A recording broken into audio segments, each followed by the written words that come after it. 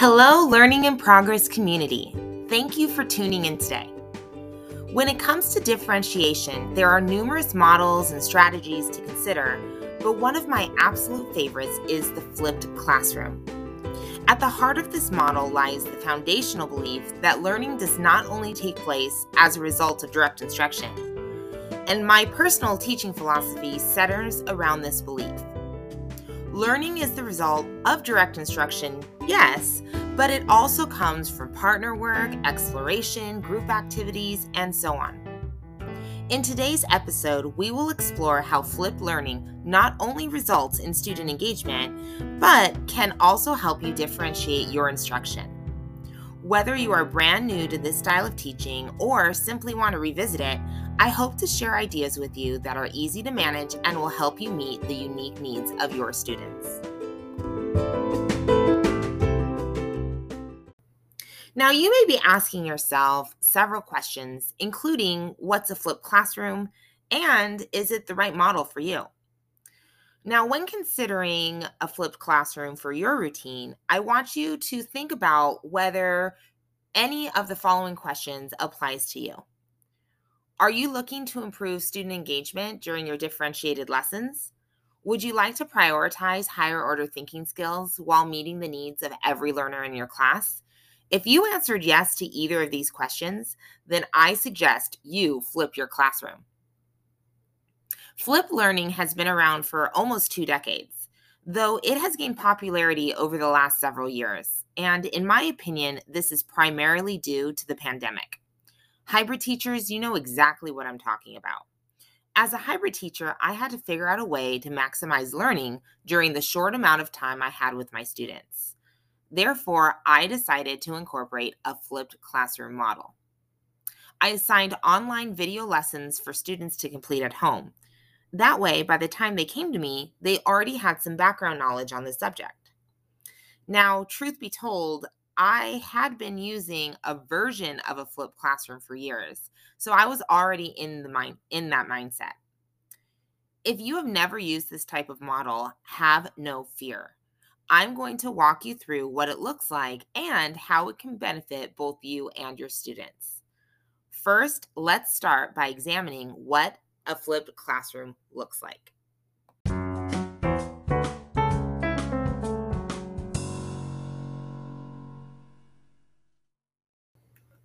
So, what exactly is a flipped classroom?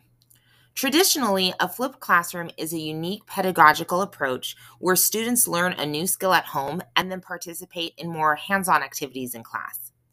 I feel this approach is ideal for certain subjects, such as language arts and social sciences. However, as elementary school teachers, we know that some of our students would struggle with completing the homework every night. This would put those students at a significant disadvantage.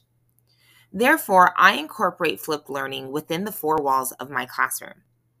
When students are not in a small group lesson with me, they are engaging in an online lesson where they are introduced to a new skill. That way, by the time they join me for a lesson, they have already previewed the new material. First, a flipped classroom can help you to differentiate your pacing. One of the easiest ways of differentiating your instruction is to adjust your pacing. Advanced learners benefit from moving quickly through the curriculum, while struggling learners need to move at a slower pace as they often need to see new material more than once. By flipping your instruction, students can move through the material at their own pace. Let me explain.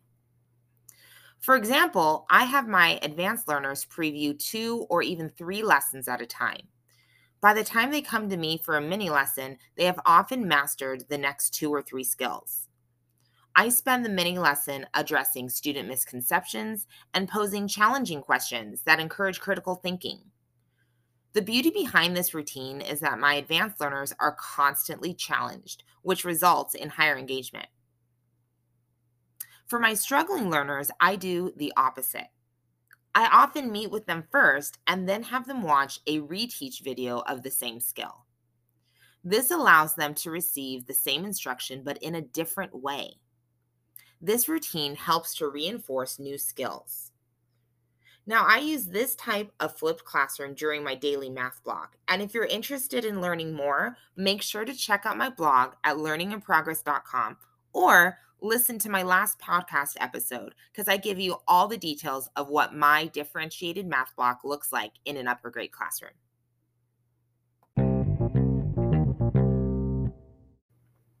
Another way you can use flipped learning within your classroom is by using it as a kind of pre-assessment.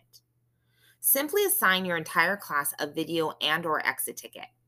Use the results of that exit ticket to determine who needs the full lesson and who is ready for enrichment. Now, the beauty of this kind of pre-assessment or pre-teaching, if you will, is some of your kids are going to grasp new material very quickly. It's silly to have those students sit through a full hour-long lesson every day when they really just needed a quick review or reminder. Now, for the students who have already mastered the standard after that exit ticket was given, you can assign enrichment activities in the form of playlists, project-based learning activities, or math games. While they are working independently or in partners, you are free to provide targeted instruction to the students who need it the most. This allows you to focus on a smaller number of students during your lesson, thus resulting in more one-on-one teaching opportunities. Now, side note real fast, if you are unfamiliar with playlists, they are a list of tasks that students complete at their own pace. This is not meant to be busy work. I repeat, it is not busy work to just keep them occupied. The tasks usually progress from easy to difficult, thus providing students the opportunity to gradually deepen their understanding of a new skill.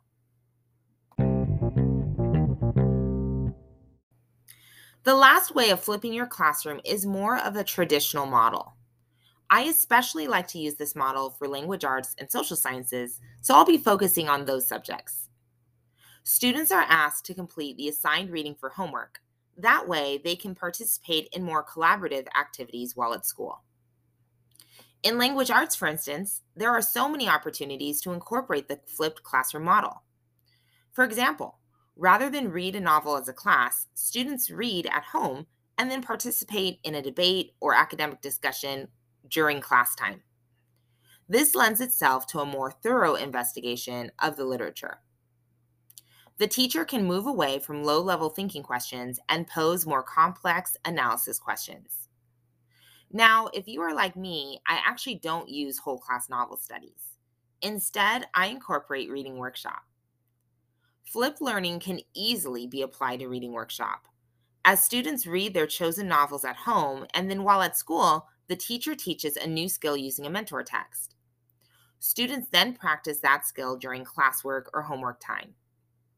If you are new to Reading Workshop or you're just looking for some fresh ideas, make sure to check out my podcast season that's focused on Reading Workshop or read my blog posts at learninginprogress.com. Something else that you'll find in my Reading Workshop season is everything book clubs. Now, book clubs also lend themselves to a flipped classroom model. For upper grades, I would actually teach my students how to create a reading schedule for their own clubs. With some guidance, they would decide what chapters to read each night. During class, they would then participate in a mini lesson based on the target reading skill and practice that new skill while discussing the book within their groups. Flipped learning is also ideal for writing instruction. Students can complete their brainstorming or pre-writing at home and focus on revision or peer review at school. Alternatively, perhaps you want your students to complete their rough drafts at home so that while in class, you can meet with small groups and focus on targeted, differentiated instruction. Check out my blog post for more ideas, but I also want to share that social sciences are also ideal for a flipped classroom. Textbooks are often very dry, let's be real, they are, and they focus mostly on historical facts. In my opinion, a successful history class does not only focus on these facts, but on how that information shaped our society. Collaborative activities such as Socratic seminars, debates, and project-based learning assignments should be the primary focus of this subject.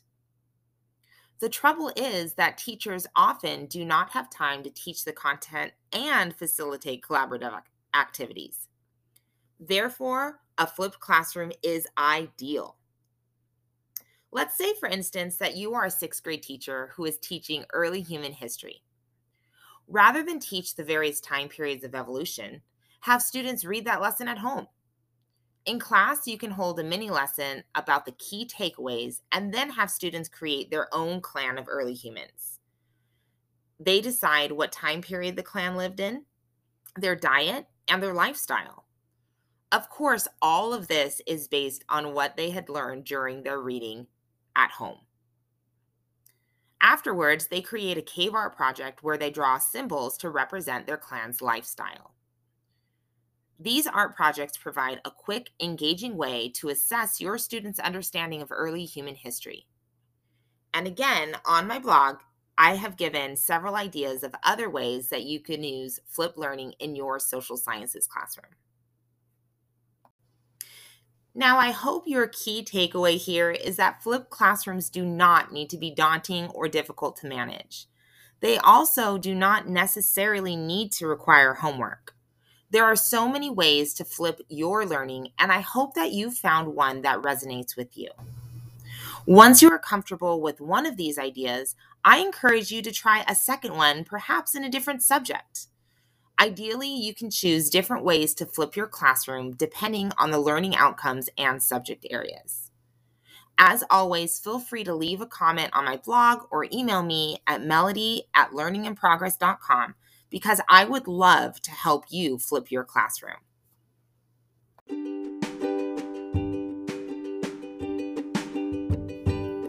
Thanks again for joining me today. Next month, we are going to continue to learn about differentiation, but this time our focus will be on our advanced learners. For our next episode, we are going to dive headfirst into the world of depth and complexity icons.